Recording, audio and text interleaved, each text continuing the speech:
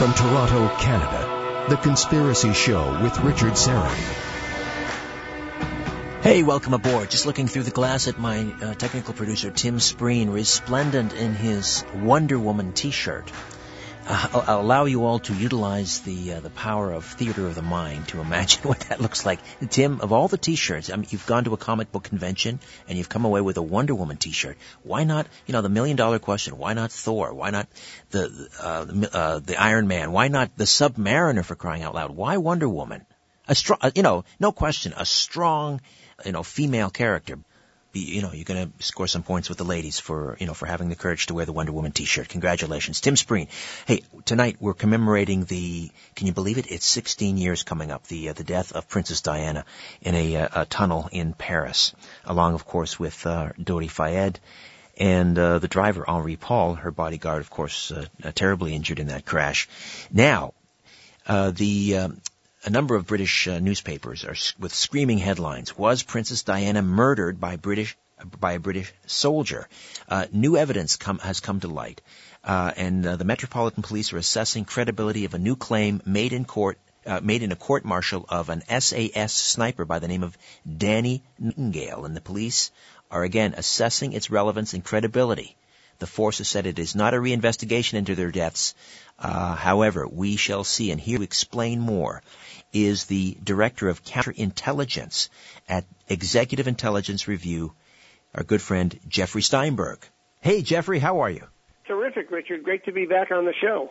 Listen, before we get into this new information that's come to light regarding an investigation or a re-examining of some new evidence into the deaths of Princess Diana and Dodi Fayed, I want to set the stage for people because you were really on the forefront of covering this story from the get-go, going back to August of 1997. How did you first get involved in reporting on the car accident, car accident, quote unquote, for Executive Intelligence Review? How did that get started?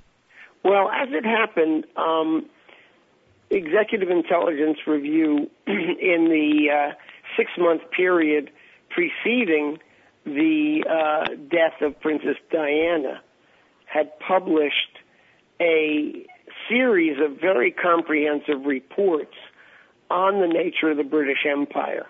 And our basic starting point was that most people believe that the British Empire sort of ceased to exist sometime between the late 19th and early 20th centuries, and that now they're a sort of a powerless curiosity, and the Queen is more of a tourist attraction than a power in the world.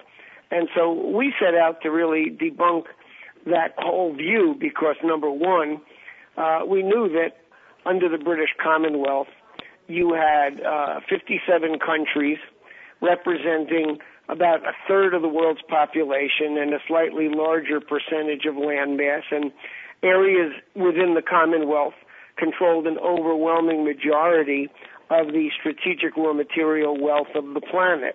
We also knew that the operational capabilities of British intelligence and many of the private mercenary spin-offs were deeply involved in conducting imperial operations around the globe, and that, if anything, one of their most successful operations was penetrating and establishing a level of political influence bordering on control over much of the political process in the U.S. So, in other words, we set out to demonstrate that the British Empire was hardly dead.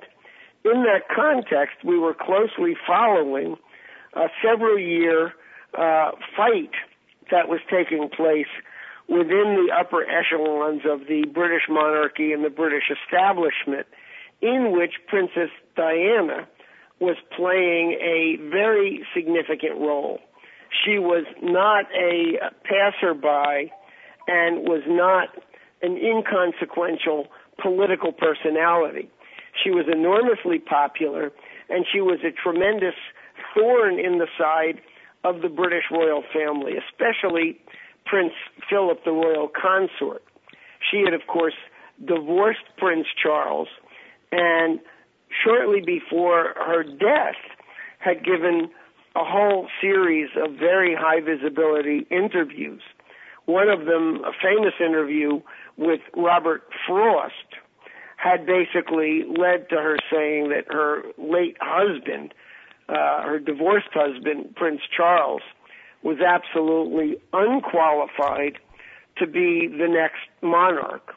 And I think it's important to remember that Princess Diana came from the Spencer family, which was an old English aristocratic family that had people on the English throne way back when the Windsors were basically quasi-pagans running around in Germany. Yeah, if I understand, Jeffrey, her lineage goes back to King Henry VIII, and then subsequently the Stuarts.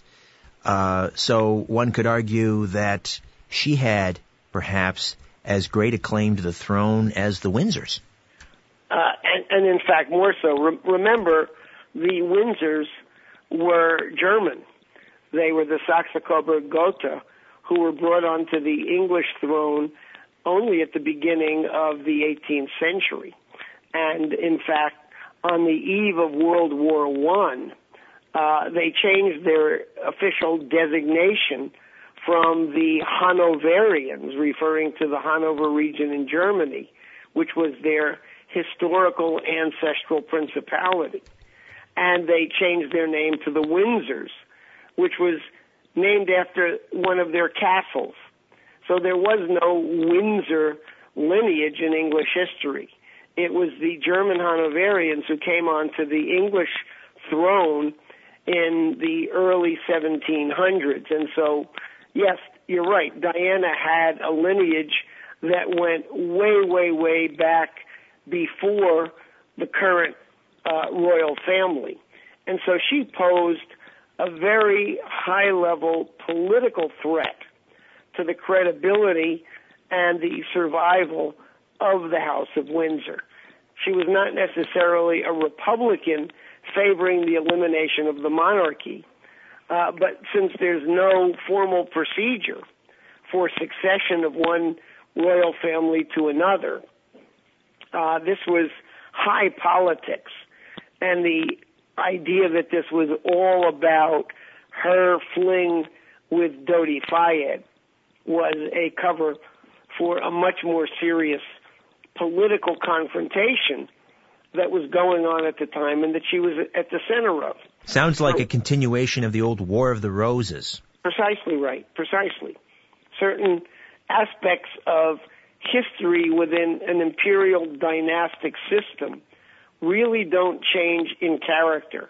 The names change, the personalities change, the historical setting changes, but the nature of the beast remains more or less persistent. Jeffery Steinberg is with us, the Director of Counterintelligence at Executive Intelligence Review. In fact, one of the founders of Executive Intelligence Review. Jeffrey, let's talk about. Well, we had the Lord Stevens inquiry into Princess Di's death and Dodi Fayed's death that dragged on for several years. Listen, we'll get into that now, and we'll continue it. We've got a break coming up in not too distant future, but let's start the conversation now and talk about first the Lord Stevens inquiry, the Operation Paget, as it was called. What was the conclusion there? Well, the important thing about that inquiry is that they did not conclude that it was an accident. In EIR's research work, we basically said there were three possibilities. Drunk driving accident, which we dismissed almost out of hand for a whole variety of reasons.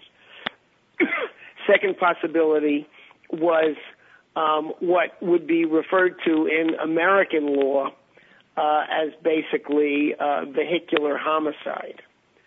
Basically, you had a high-speed chase, and at minimum, the paparazzi who were being given advance indication of Princess Diana's travels by British intelligence And that's something that came out from statements made from a number of the paparazzis, including several that I interviewed personally. They were getting tipped off, hey, Diana's arriving at the airport outside of Paris at a certain time on a private plane, be there, and harass the hell out of them. So you had, throughout the whole day, high-speed chases from the airport into town and then departing from the Ritz Hotel. So the question was never that it was strictly an accident. The question was there a case of manslaughter, aggravated manslaughter, vehicular homicide, based on the fact that there was no legitimate reason for there to be that high-speed chase. And then the other question was, would sufficient evidence surface to suggest that the high-speed chase was part of a larger plot and that there was a professional assassination embedded in the day's activities? So the Paget report said that it was vehicular homicide, and they placed a certain blame on the driver, Henri Paul, but they also placed the blame on a number of the paparazzi who were engaging in a constant skirmish kind of harassment of Diana and Dodi from the moment that they arrived in Paris right up through to the instant of the crash. So the Paget report got halfway there, but certainly the investigation did not explore all of the avenues, and many, many people had the view, myself included, that there was an absence of evidence that was decisive, but that there were clearly indications that you're dealing with a full-bore assassination in which the paparazzi played a very vital supporting role. Whether they were in on it or not is a whole other question, but that there were professional assassins with long experience from conducting these kinds of operations for intelligence agencies who were there and played a participating role. There was the question of the white Fiat. Yes, well, there was listen, the question of lasers. There were many things that left unanswered by that Paget inquiry. We'll get into the white Fiat when we come back, but we'll take a time out. Jeffery Steinberg with us, the director of counterintelligence for Executive Intelligence Review, as we discuss the perhaps murder of Princess Diana as we close in commemorating what is now the 17th anniversary of her death, and of course Dodi Fayed, Henri Paul. Let's talk about the new information when we come back on the other side. You're listening to The Conspiracy Show. Stay with us. The truth will set you free, but first, it'll really tick you off. You're listening to The Conspiracy Show with Richard Serrett. We are back with Jeffery Steinberg from Executive Intelligence Review talking about the murder of Princess Diana, Dodi Fayed, late August of 1997, one of those pivotal moments in history. I'm sure everyone remembers where they were when they heard the news, and of course the great shock was that many of us remember hearing that she was involved in a car accident. Yes, her bodyguard was dead, the driver was dead. I'm sorry, the bodyguard was alive, her driver was dead, Dodi was dead, but Princess Diana didn't appear to be terribly injured, and in fact a physician who was on the scene, the first physician who saw her on the scene, told a friend after helping her out of the car he expected her to survive, and we'll get into that a little bit as well. But right now, Jeffrey, let's talk about this new information that has come to light. An unnamed army source now is saying that a member of the British military was involved in her murder. First of all, where did this story come from, and what do you make of it? Well, there's an ongoing series of legal actions, divorce cases, prosecutions against some British SAS soldiers, and in the course of all of that, the in-laws of a still unnamed British SAS soldier informed the hierarchy of the British military that their former son-in-law had essentially boasted to members of the family that Princess Diana had been assassinated as part of a high-level British intelligence operation that he himself had personally participated in. This unnamed soldier, he's referred to as Soldier N, was a highly trained sniper. And so all we have are basically snippets. The British authorities considered it serious enough to open up a brand new investigation, and they've emphasized that the investigation that was announced about a week ago is on the basis of new information. It's not a rehash of the evidence that was reviewed by the Stevens Commission, the Paget investigation. And so these are new allegations, and there is sufficient enough credibility to warrant a full-scale investigation. Presumably, this unnamed soldier is known in terms of his identity. Obviously, if his former in-laws provided the authorities with the information, they know who he is. So this is an open-ended question, but it goes back to revelations that were made at the time that the investigation, the initial investigation, was going on.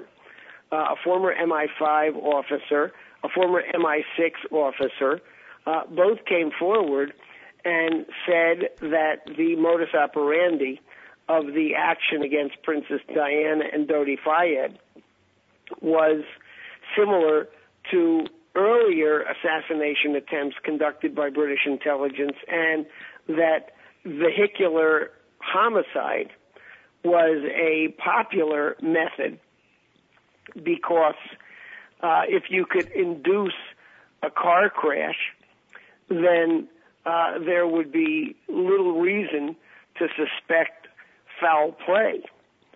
And so we had Richard Tomlinson and David Shaler, who both provided information that very much parallels what this new witness is saying in terms of a fairly widespread practice by not just British, but by a number of intelligence services to create the conditions where an assassination appears like an accident.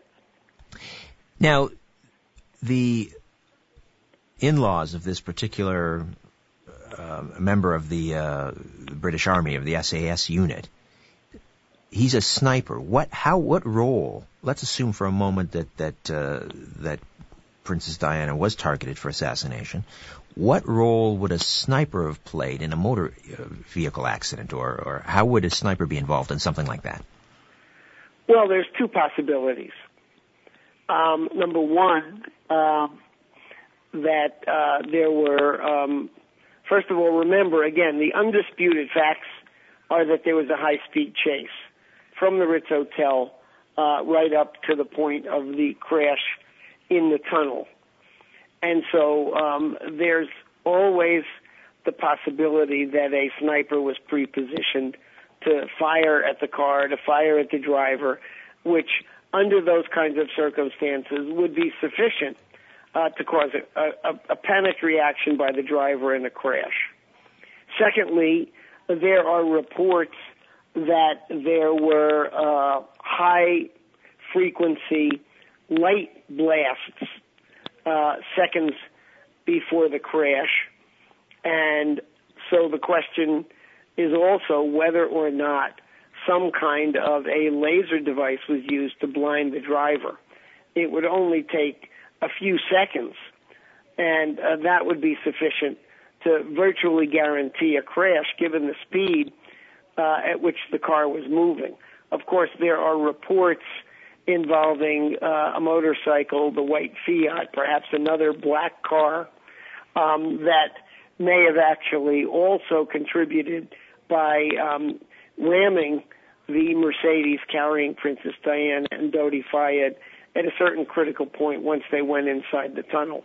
there are many possibilities, but I think the critical thing is that this witness coming forward takes this from the domain of hypothetical to a domain where an allegation is being made by a potential eyewitness.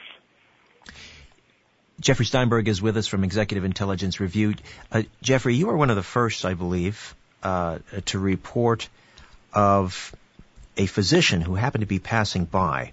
I alluded to this at the top of this segment, and rushed over to find Diana in the back seat with no visible injuries. Run us through that, what happened, and who this physician was, and what he found.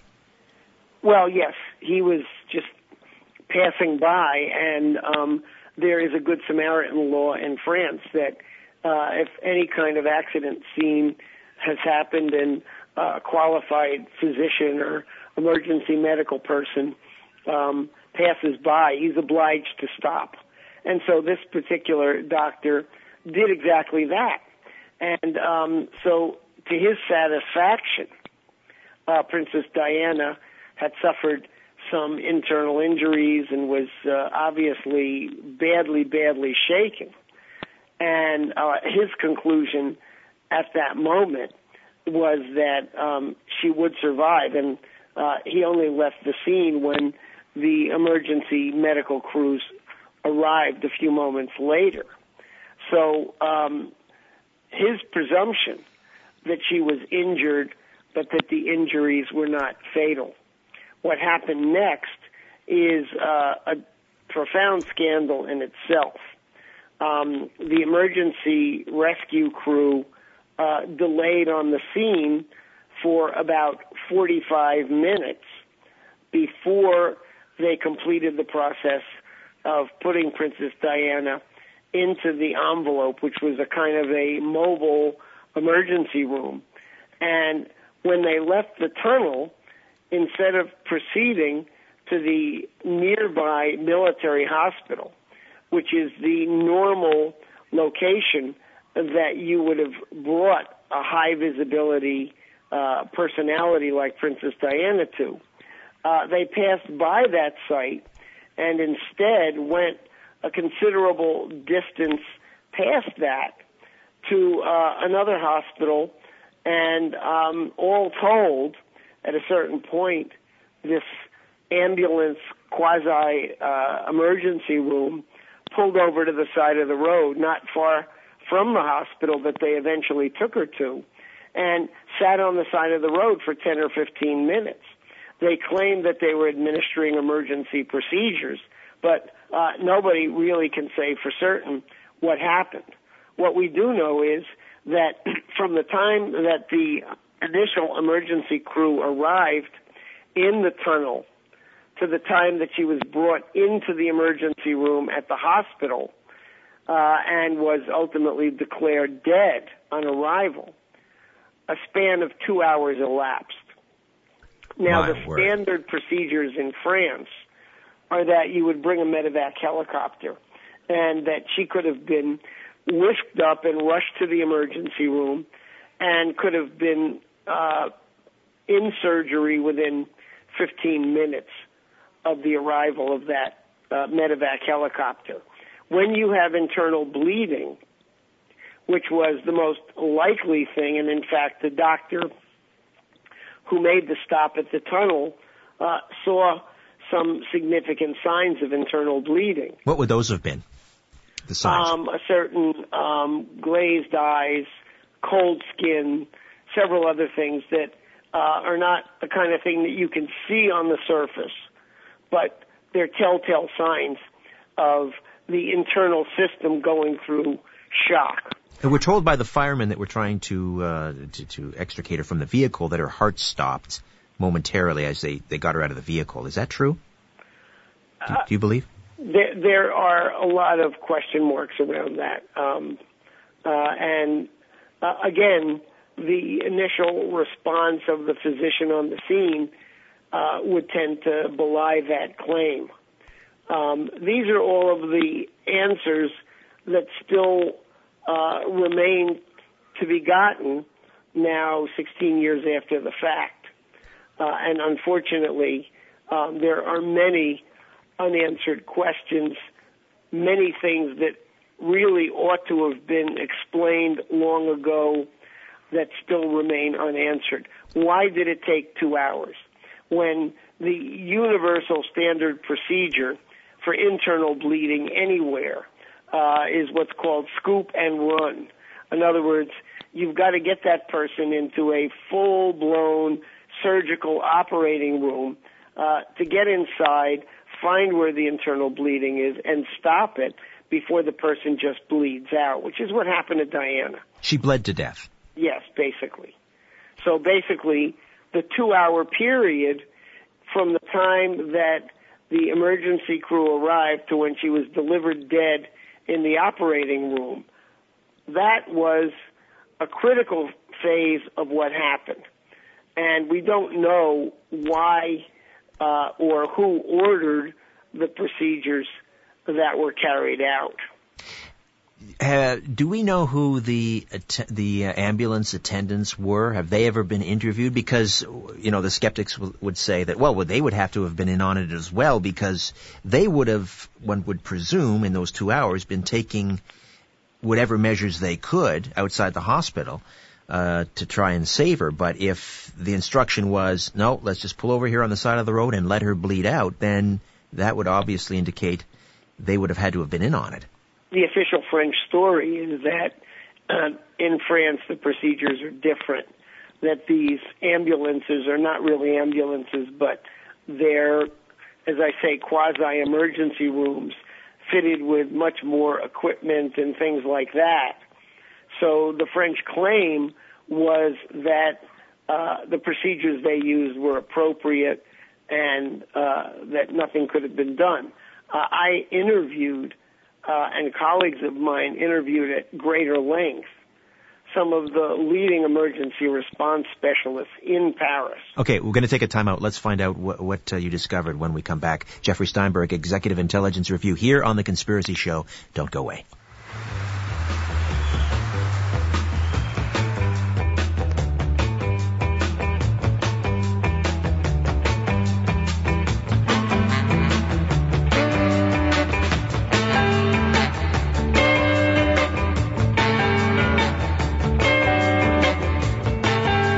When in doubt, blame the government.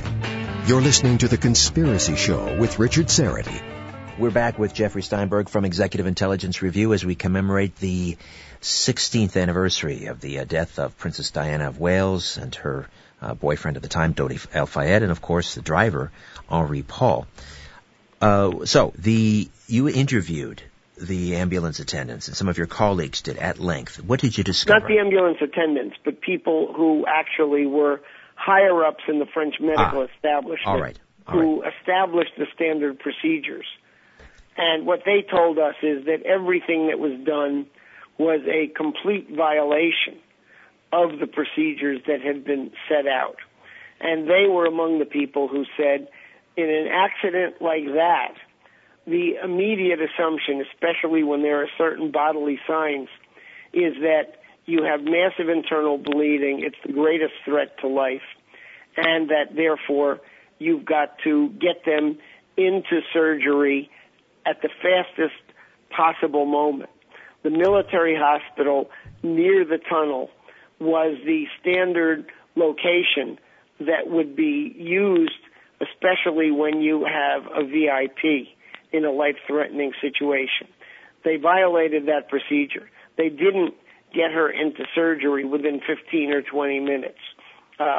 They took 2 hours. So the whole story is just inconsistent with the evidence that we got from the people who actually designed the emergency rescue system for the city of Paris.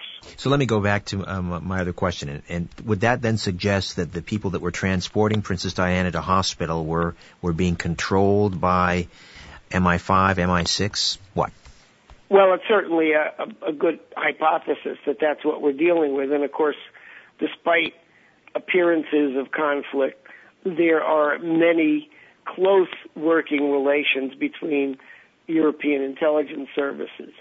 So here's where we're getting into, unfortunately, a certain realm of speculation, precisely because the investigations to date excluded the idea of assassination and therefore did not pursue aggressively any of the anomalies in the case. And we've touched on some of them, but there are other anomalies that are equally glaring. Before we get to some of those anomalies that you say are equally glaring, let's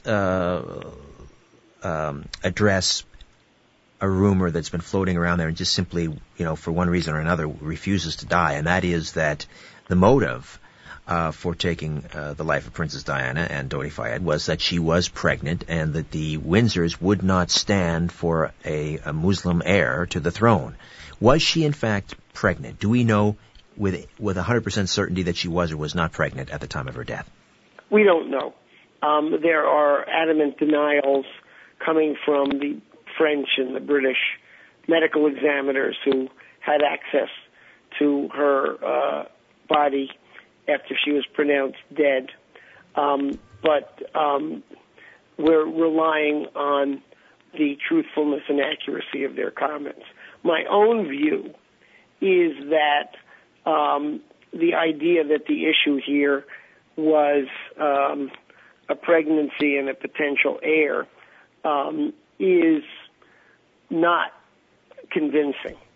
There's no question that Prince Philip is an absolute racist and certainly would have been furious, and we know he was furious over Diana's relationship with Dodi Al-Fayed.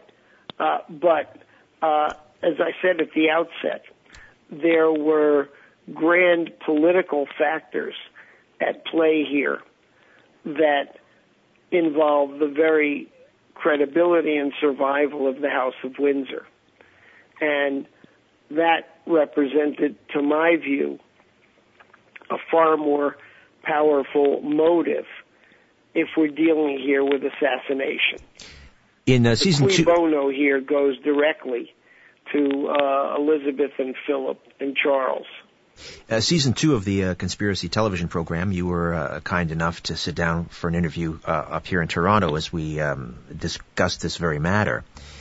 And I believe at that time you did not suspect that she was pregnant, or that certainly was the motive. An interesting thing, well, we're about to come up onto a break. If we have time, I'll address it on the other side. But the whole question of whether she was even seriously involved with Dodi Fayed, her skeptics maintain she was not. In fact, a prominent skeptic who appeared in that episode said that the so-called engagement ring was created by Mohammed Al-Fayed after the couple were both dead, and he prominently displayed it in Harrods, which he owned at the time, beneath this statue of the couple. But I'll get you to address that perhaps as well, whether they in fact were seriously involved. And we'll discuss much more. Jeffery Steinberg, Executive Intelligence Review, right here on The Conspiracy Show.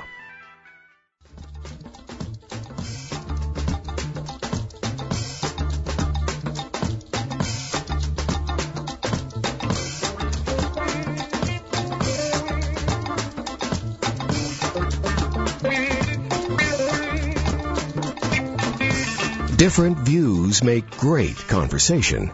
This is The Conspiracy Show with Richard Serrett. Back with Jeffery Steinberg from EIR. Jeffrey, before we go any further, how do people subscribe to Executive Intelligence Review?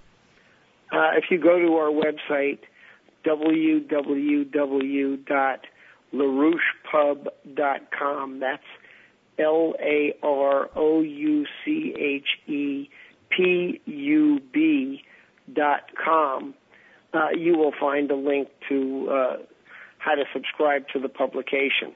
It's a 50 times a year, basically weekly magazine. It goes out electronically to subscribers who will be given an ID and a password to give them instant access.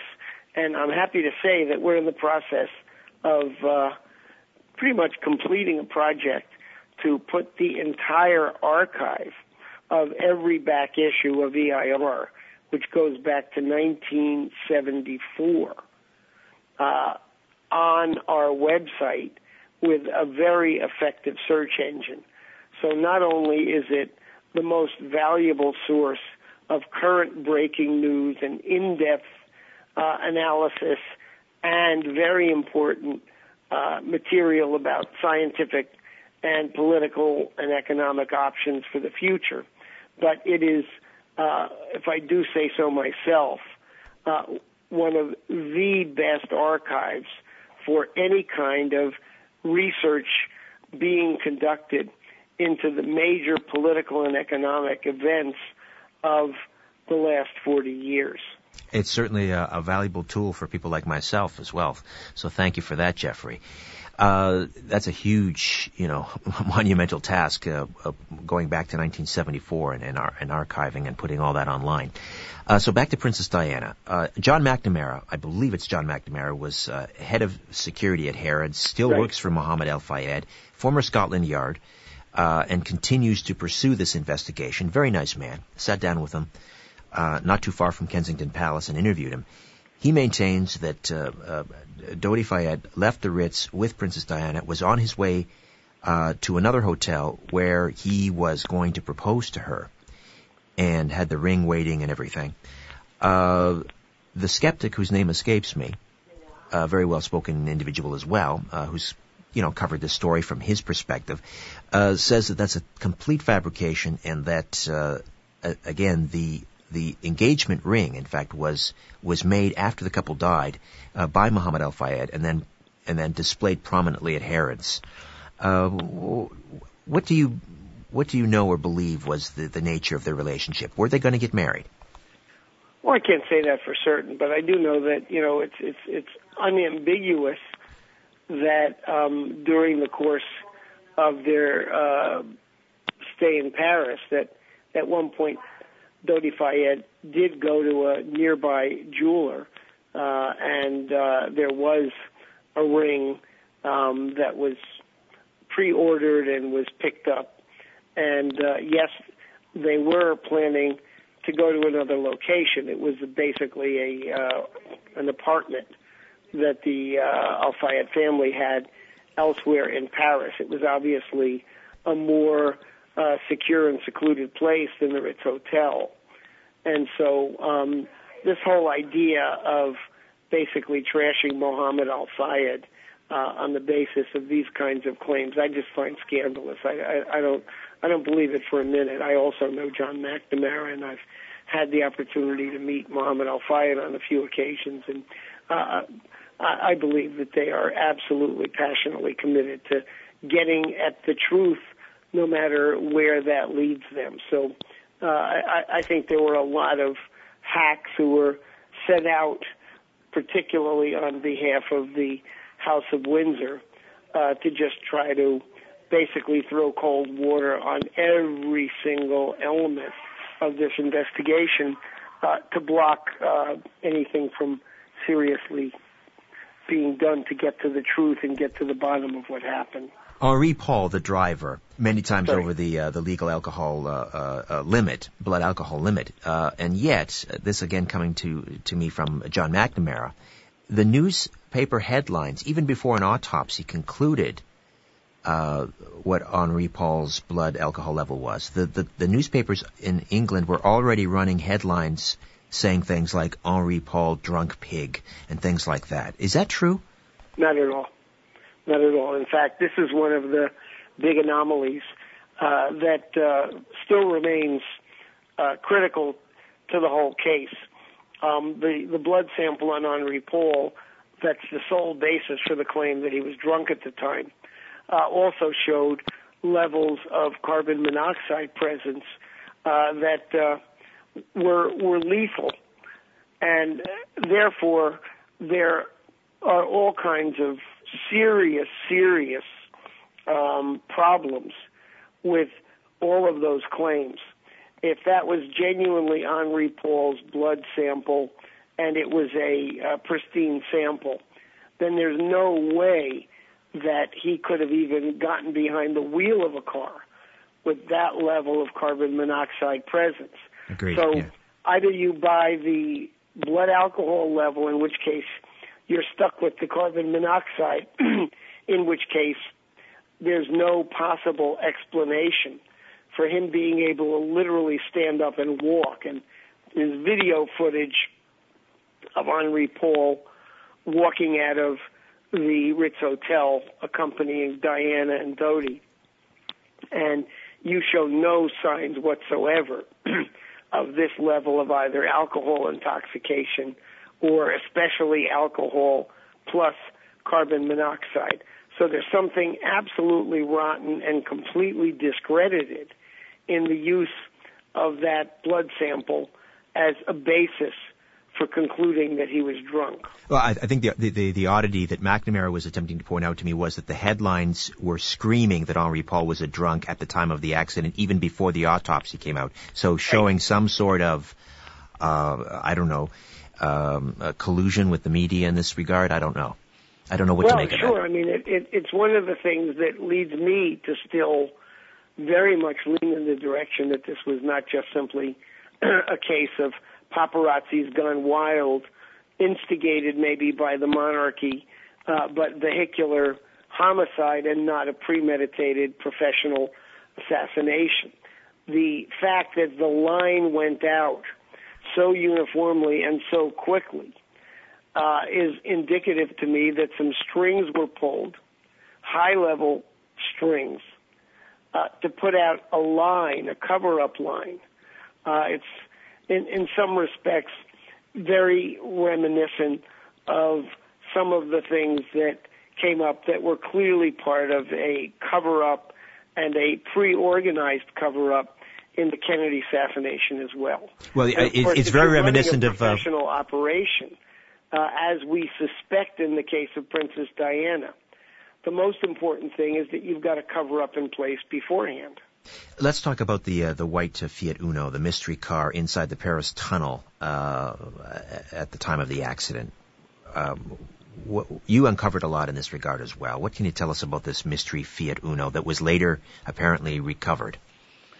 Well, there were a number of eyewitnesses, including an off-duty senior Paris police official who were driving along the same stretch of the road leading into the tunnel where the crash occurred prior to Diana. And several people described the unusual behavior of this white Fiat Uno that was speeding along as if to get to a certain point at a certain time. And when it got within a close proximity of the tunnel, the car virtually came to a stop and was moving along, inching along, and basically arrived at the entrance to the tunnel coincident with the Mercedes carrying Princess Diana and Dodi Fayed and the whole entourage of paparazzi speeding behind them.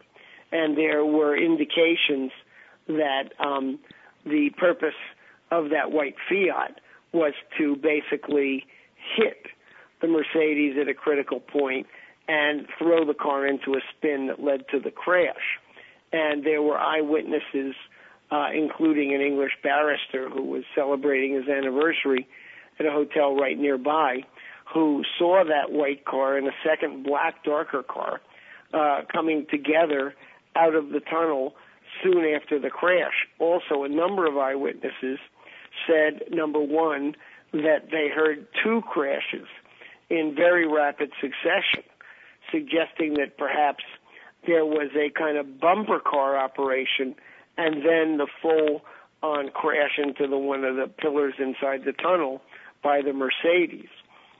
So then you also had a number of eyewitnesses, one of whom was driving just ahead of the Mercedes, who saw in the rearview mirror a very, very powerful sudden flash of light, and then saw a motorcycle speed out of the tunnel. That account could suggest either a paparazzi camera with an extremely high-powered flash, or perhaps a laser, which was a rather common blinding weapon that was used for crowd control and other things and was widely available for sale over the counter at certain spy shops around Paris. The white Fiat Uno was later discovered, I believe, sort of burned out, and inside, supposedly, the driver. What can you tell us about that? Well, this occurred soon after the crash. One of the leading paparazzi operating around Europe, who did have a white Fiat Uno, was mysteriously found dead in that car, and the car had been set on fire and basically turned to ashes. That was James Anderson. Exactly right. He was paparazzi as well, was he not? Yes, exactly. And he had connections to MI5? Yes. Well, look, all of the paparazzi, to be able to actually be successful, cultivated ties to all of the intelligence agencies and police agencies in the countries where they were operating. The reason is pretty obvious. The name of the game with the paparazzis is to get there a few seconds ahead of everybody else and get that unique photograph that can make it into the tabloids and generate six-figure payouts for one snap of the camera. Listen, Jeff, regrettably, we're out of time. I'm guessing you're going to be covering this latest bit of information that's being investigated, this SAS British military connection to her death, and we look forward to hearing your updates on that. Thank you again for this, Jeffrey. My pleasure. All right. Listen, that's it for me. My thanks to Tim Spreen. Back next week with a brand new show. Hope you'll be aboard. Move over, Aphrodite. I'm coming home. Good night.